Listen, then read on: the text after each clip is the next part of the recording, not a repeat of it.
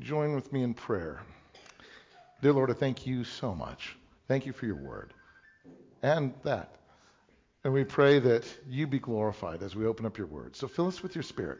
Open our hearts up to you even as we open your word up to us. Work your will. In Jesus' name we pray. Amen. So 505 years ago tomorrow, Martin Luther posted a rant on social media. And it was, wasn't it? It was kind of a rant, and the door of the church in Wittenberg was their bulletin board. It was kind of Insta-Face Twit of its day. And Martin Luther was kind of God's blunt instrument in a lot of ways. I mean, he was kind of a difficult, incendiary, grumpy, obnoxious person. He just also happened to be right. So it's kind of hard to know what to do with some of that. I was dial doodling on the radio this week, and I hit the Catholic station just as they said Reformation Sunday, and I went, oh, I have to know. Surprisingly, the priest really didn't like Martin Luther.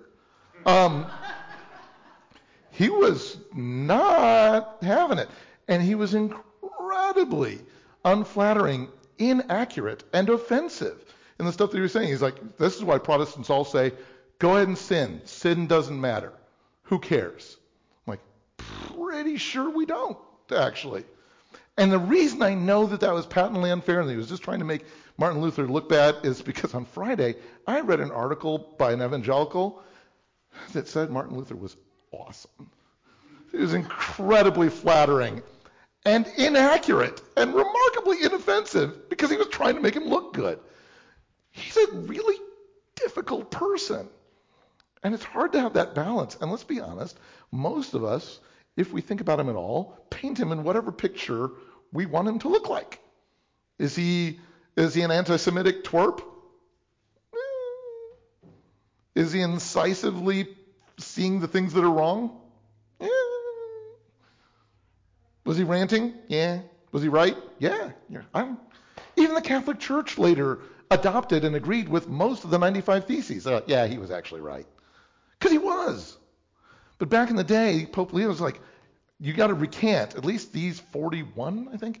At least these 41 of the most offensive things that you're saying. By the way, again, later, the Catholic Church included most of those 41 and went, yeah, no, he was right.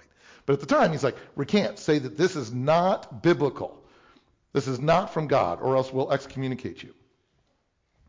And whatever else we want to say about Martin Luther, if you go, oh, I love him, or I can't stand him, whatever. Whatever else you want to say, I will never get past, at least historically, what happened. That Martin Luther famously responded, unless I'm convinced by the testimony of Scripture, or by clear reason, and I'm not sure that I agree with you councils, because you even disagree with yourselves, but unless I'm convinced by Scripture, I am bound by the Scriptures I've quoted, and my conscience is captive to the Word of God. I cannot and will not recant anything, since it's neither safe nor right to go against this kind of a biblical conscience. Here I stand. I can do no other. May God help me. Whatever else we want to say about Martin Luther, I can't help but respect that he says, I genuinely think this is what Scripture is saying. And I will not, even on pain of excommunication, pain on death, I won't say that I don't see this as what Scripture is saying. I just can't. If I genuinely think this is what God is saying, I can't compromise 1 inch. Here I stand. I'm like, yeah, okay. That, if nothing else, that year after year is what I will affirm on Reformation Sunday. Whatever else we want to say about, well, then we got this theology and this right theology and this right understanding. Like, yep. But if we want to actually celebrate October 31st, it's that a Catholic priest, because he wasn't a Protestant protesting the Catholic Church. And if you ever hear anybody summarizing it that way, that's incorrect. He was a Catholic priest protesting corruptions within the Catholic Church. I will always stand and say, I appreciate that he gave us a good model to follow of saying, here I stand.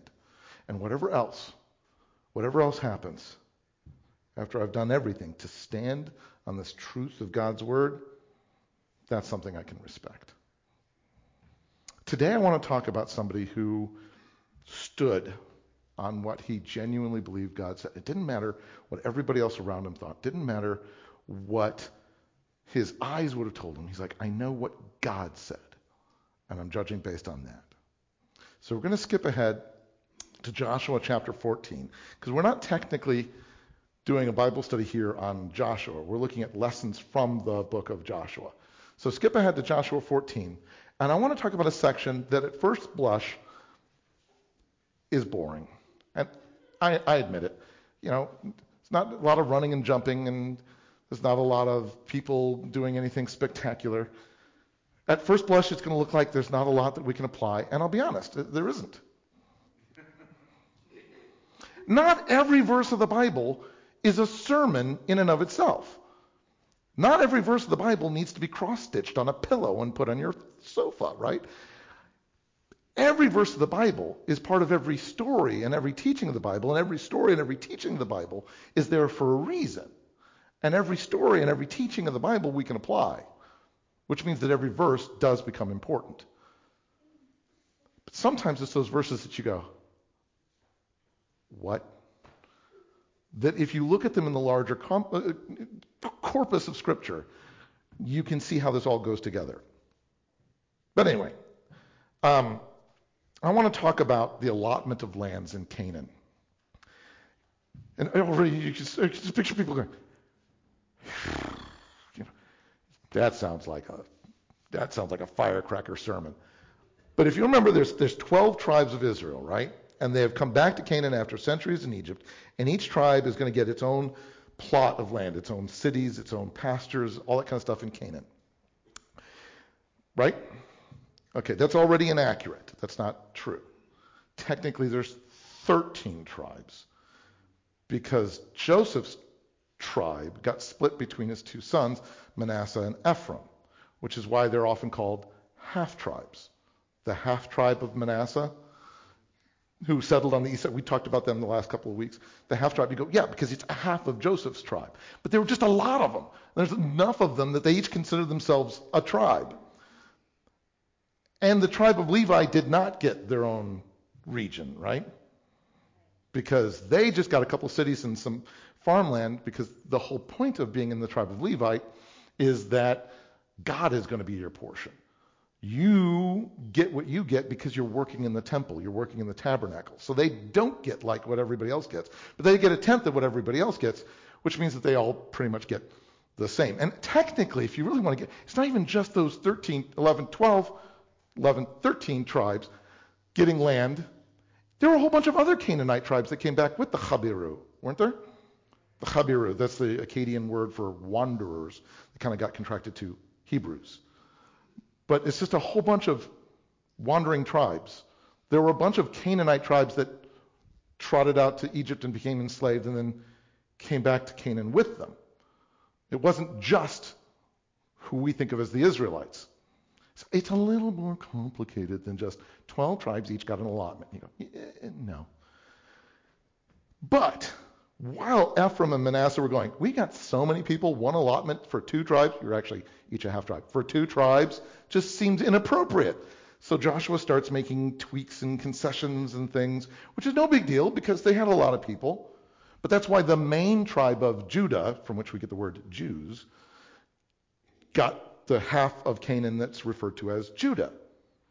And why two other tribes that are basically just one tribe got the other half of Canaan that we call Israel.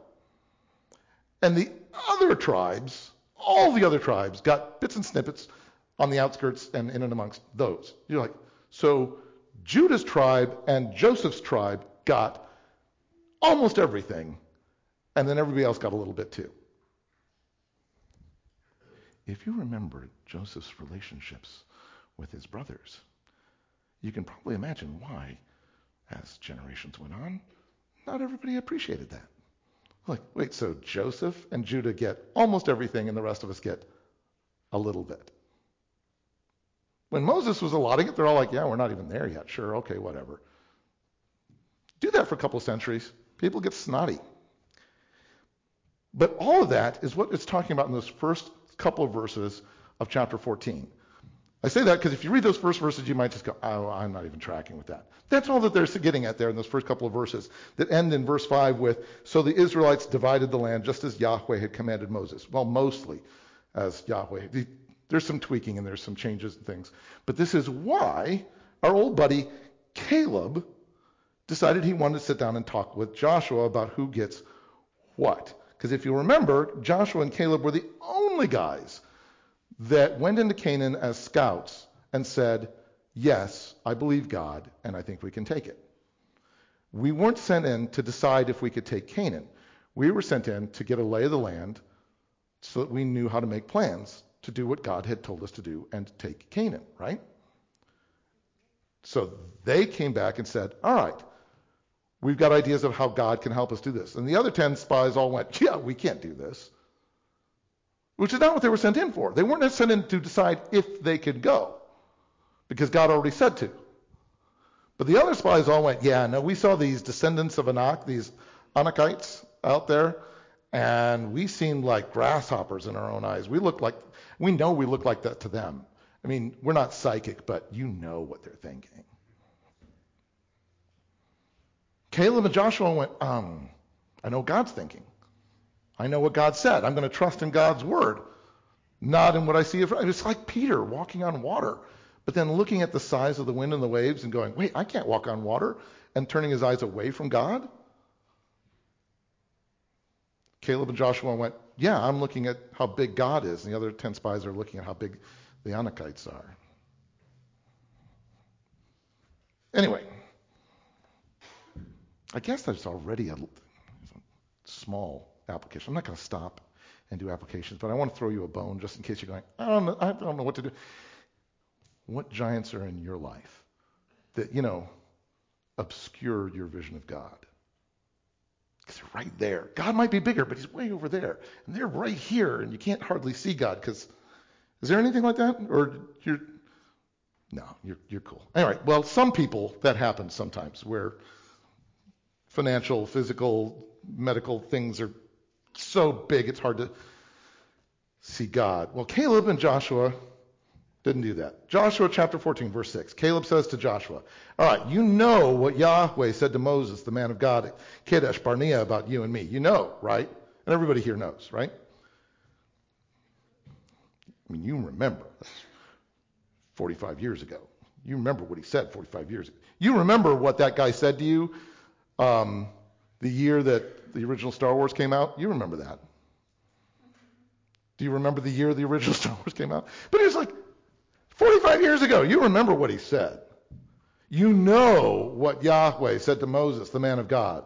I love that. Moses, the man of God.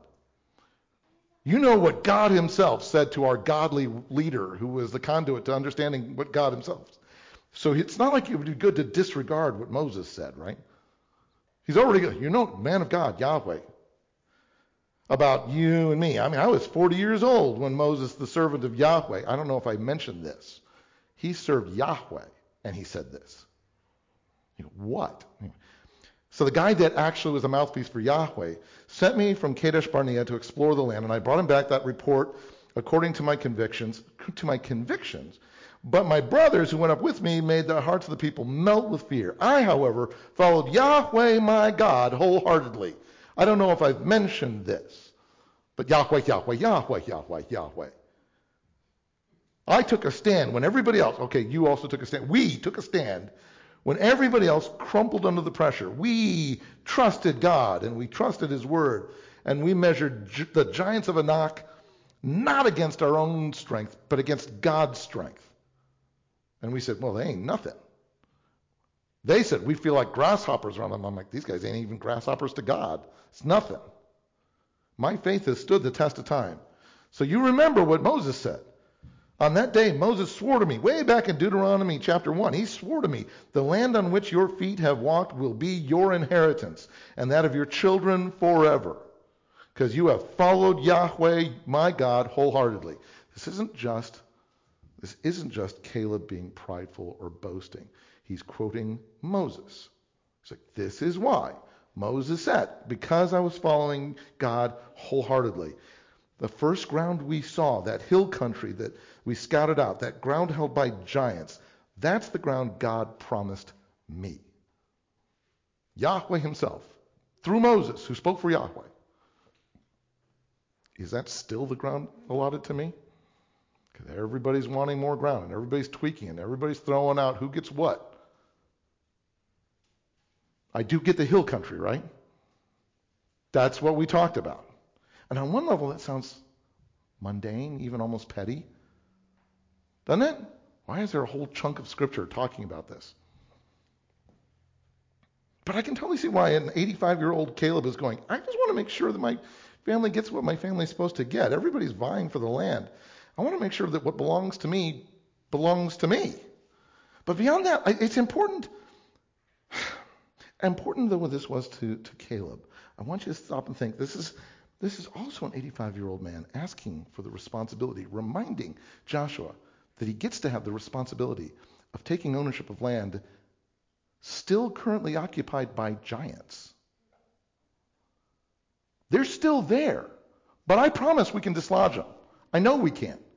Can I have the hill country so that we can dislodge the giants there? 45 years ago, 10 out of 12 recon guys, young, virile, we're the cool guys, we dress like ninjas, we went. 10 out of 12 guys said, we can't do this. 45 years later, 2 elderly guys, the same guys that said this 45 years ago, say, yeah, we can. We still can. I still can. I love that. It's not because Caleb is so inherently tough, but because he knows God has given him the same strength now that he had back then. It was never just about his strength, but God has always been there for him. He says, just as Yahweh promised, he's kept me alive for 45 years. Since the time he said this to Moses, while Israel moved around the desert because y'all didn't go in like you're supposed to. It's not just I've been keeping myself fit. He's like, God has been keeping me alive to do this. So here I am today. I'm 85 years old. I'm still as strong today as the day that Moses sent me out. I can totally do this. I'm just as vigorous to go out to battle now as I was then. I wasn't afraid of climbing this mountain, climbing these hills, and taking it from these giants back then, and a generation later, I'm still not. I am not asking for soft, grassy land. I'm not asking for a retirement community. I just want my promised land. It's hill country. It's rugged. It's mountainous. And it's filled with giants. I genuinely thought we could take it then. I genuinely think we can take it now. Is there an application to that with us today?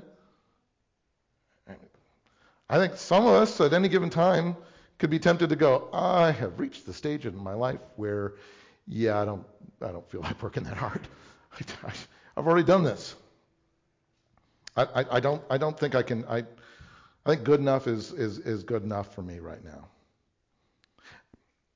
And that might be when you turn 85. You might go, I've done my bit for Queen and Country. I think I'm done. It might be when you turn 35 and insurance rates change. It might be when you're 25 and you go, now I have children. I don't know if I have time to. I don't know. It might be when you're 15 you go, I can't even drive. I don't know. It might be when you're 5 and you're like, well, I can't teach a Bible study. I don't know. Is there ever a time when you're basically just a spectator and you should get the easy slopes? Caleb is like, I'm still just as spiritually vigorous, if not physically vigorous, as I always was. And that was never about that. Just give me the hill country that Yahweh promised me on that day. You yourself heard then that the Anakites were there and that their cities were large and that they were fortified. You were there. But Yahweh helping me, I will drive them out just as he said. This is not cockiness or self-assurance. This is God assurance. It's like God helping me, Yahweh helping me. We can do what he said he was going to do then. In point of fact, Joshua 11:22 tells us that by the end of all their conquests, no Anakites were left in the Israelite territory. Caleb did exactly what he said he could do, because God did exactly what Caleb thought he was going to do. So Joshua 14, verse 13. Joshua blessed Caleb, son of Jephunneh, and gave him Hebron as his inheritance, the city that we're told was formerly known as Kiriath Arba, the city of Arba, the city named for the greatest among the Anakites. But since by that time there were no Anakites left, Caleb renamed it. He renamed it Hebron, the place of coming together, successfully converting the greatest city named after the greatest guy among the greatest giants that everybody was afraid of. What's interesting, and we're even told later on that Hebron was a city of refuge, which we should probably maybe talk about next week. A place of coming together, a place of sanctuary. We're told in verse 15, then the land had rest from war. The end. Again, you'd be tempted to go, well, I guess we came up with two applications. You're never too old. God is good. And whatever that first one was that I was really convicted by, but I don't remember now. Let me toss out a couple things to chew on, just so that you can feel like I earned my pay this week. Let me suggest a few applications. Because I don't know, we're not allotting land. Okay, first off, I think it's absolutely worth noting God's faithfulness to Caleb. He gave him exactly what he promised. He did exactly what he said. Even if it took 45 years, God was absolutely faithful, wasn't he? I don't know that God gave him a time frame. And I genuinely think God was very clear. If they would have all believed 45 years ago, this would have happened 45 years ago. It's like, no, you can take it. And Caleb goes, I think we can take it. And what do you know? They could take it. Which leads me to a second thing, is it's absolutely worth noting Caleb's faithfulness to God, especially since it took 45 years for God to make it happen, right? You ever found yourself being really faithful for a while? I mean, obviously, faith has nothing to do with the details of the thing. It has to do with the details of the character of the thinger, right? I have faith in God bringing about his promises, not that I have knowledge of how all the mechanisms are going to work. So by definition, logically, faith should never wane. If the character of God stays the same, your faith should not wax and wane, right? Wah, wah. Because it suggests that on some levels our faith are oftentimes based on the details we see around us. I have tremendous faith so long as the waves aren't that big. I have tremendous faith to bring back the dead as long as they're only mostly dead. I have tremendous faith so long as... I love that God is faithful to Caleb, but Caleb says, oh, it's been 45 years, but I still have little doubt. In fact, his doubt, he's like, I'm wondering if Joshua is going to be faithful about the allotments. I don't worry at all about God being faithful about winning the allotment. I just want to make sure that you are still upholding what God himself said. Oh, I know we can take it. God already handed it to me. Just like, remember when God said, I've already given you Jericho. I've already given you Ai. And Joshua's like, cool. I'm going to believe that because God's promise is functionally the same as receiving what he's promised. It's just a matter of timing. It's a matter of the mechanism, and am I doing this the way that God wants me to do it to honor him? But Caleb's like, oh, I don't doubt God one bit. It's you I got problems with. Which again leads to a third thing that's worth noting. It's absolutely worth noting that Caleb never even considered that his time had passed. It never even dawned on him to think that maybe he's getting a little old, a little long in the tooth for this sort of thing. Never even dawned on him to think that way. There is no retirement age because it has nothing to do with our ability to do the thing in the first place. Can you be a paraplegic, strong man or woman of God? Can you be an elderly, strong man or woman of God? Can you be a teenage, strong man or woman of God? All right? At what point in your life do you go, well, this isn't that point?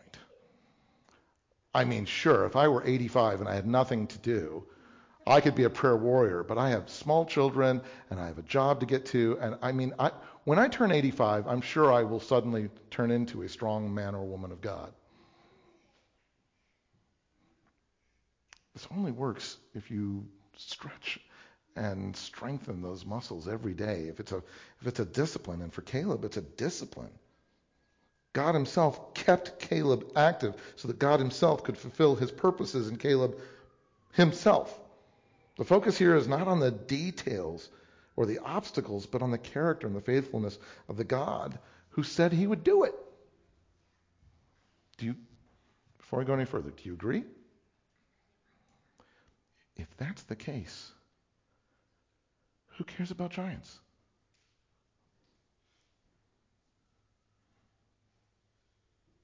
We do. Don't you? I don't know what giants you see. What giants do you see in your life? That massive financial thing that you weren't expecting and you don't know how you're going to pay?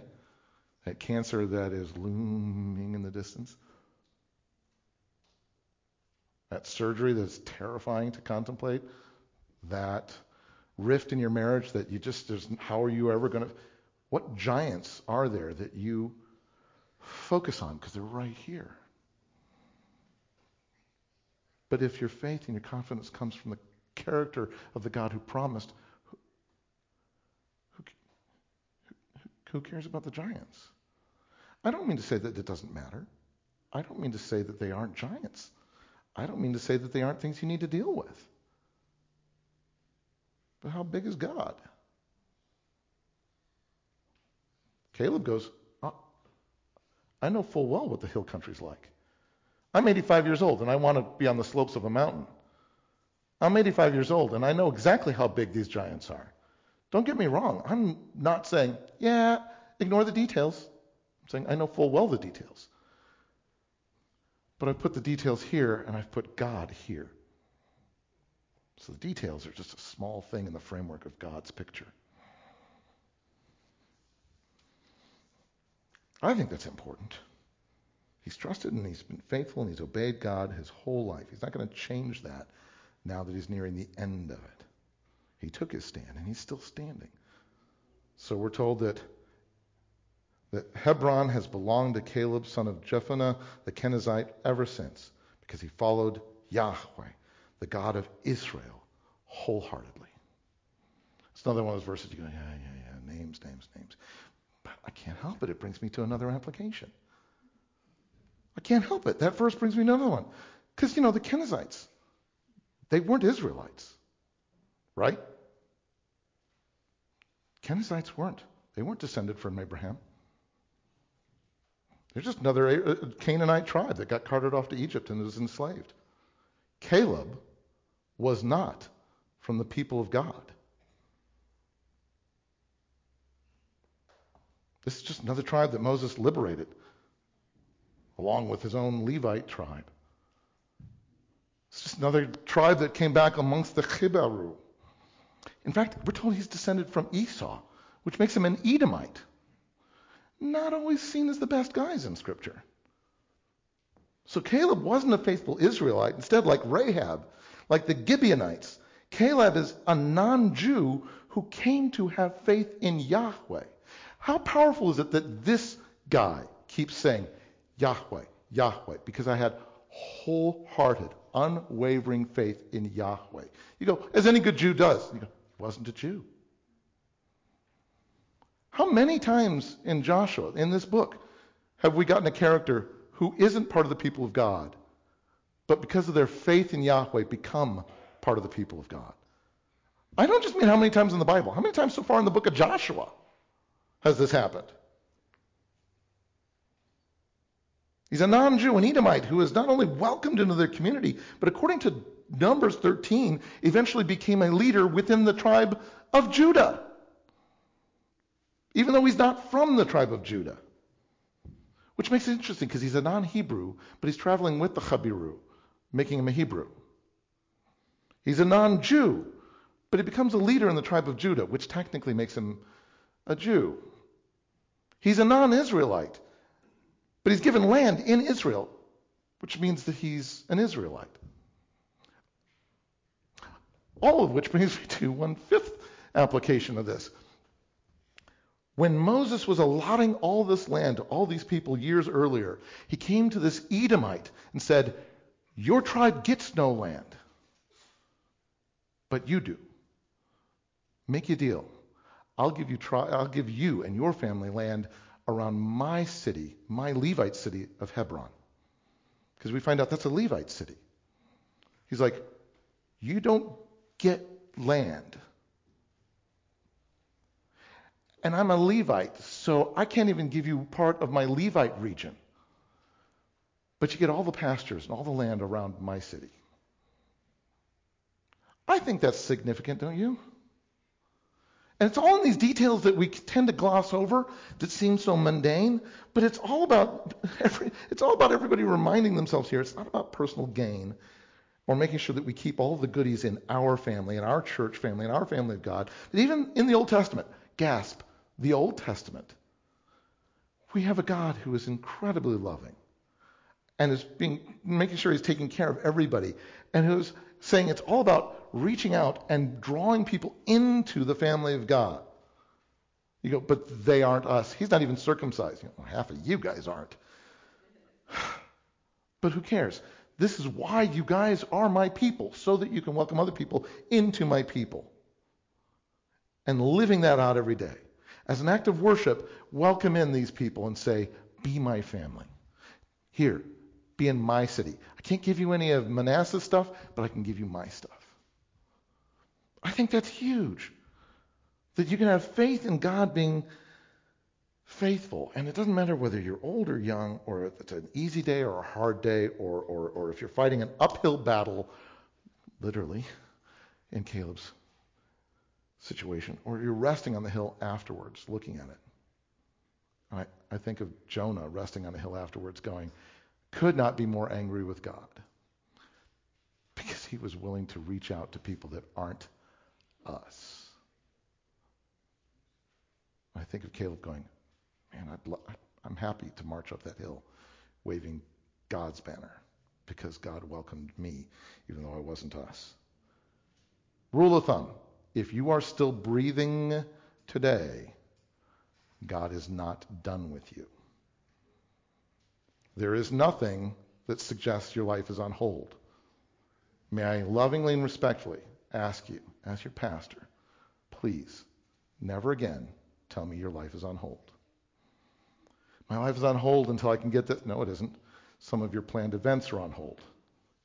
You're still just as much alive. There's still just as many minutes in a day. Your life isn't on hold. Your faith can't be on hold. Your witness isn't on hold.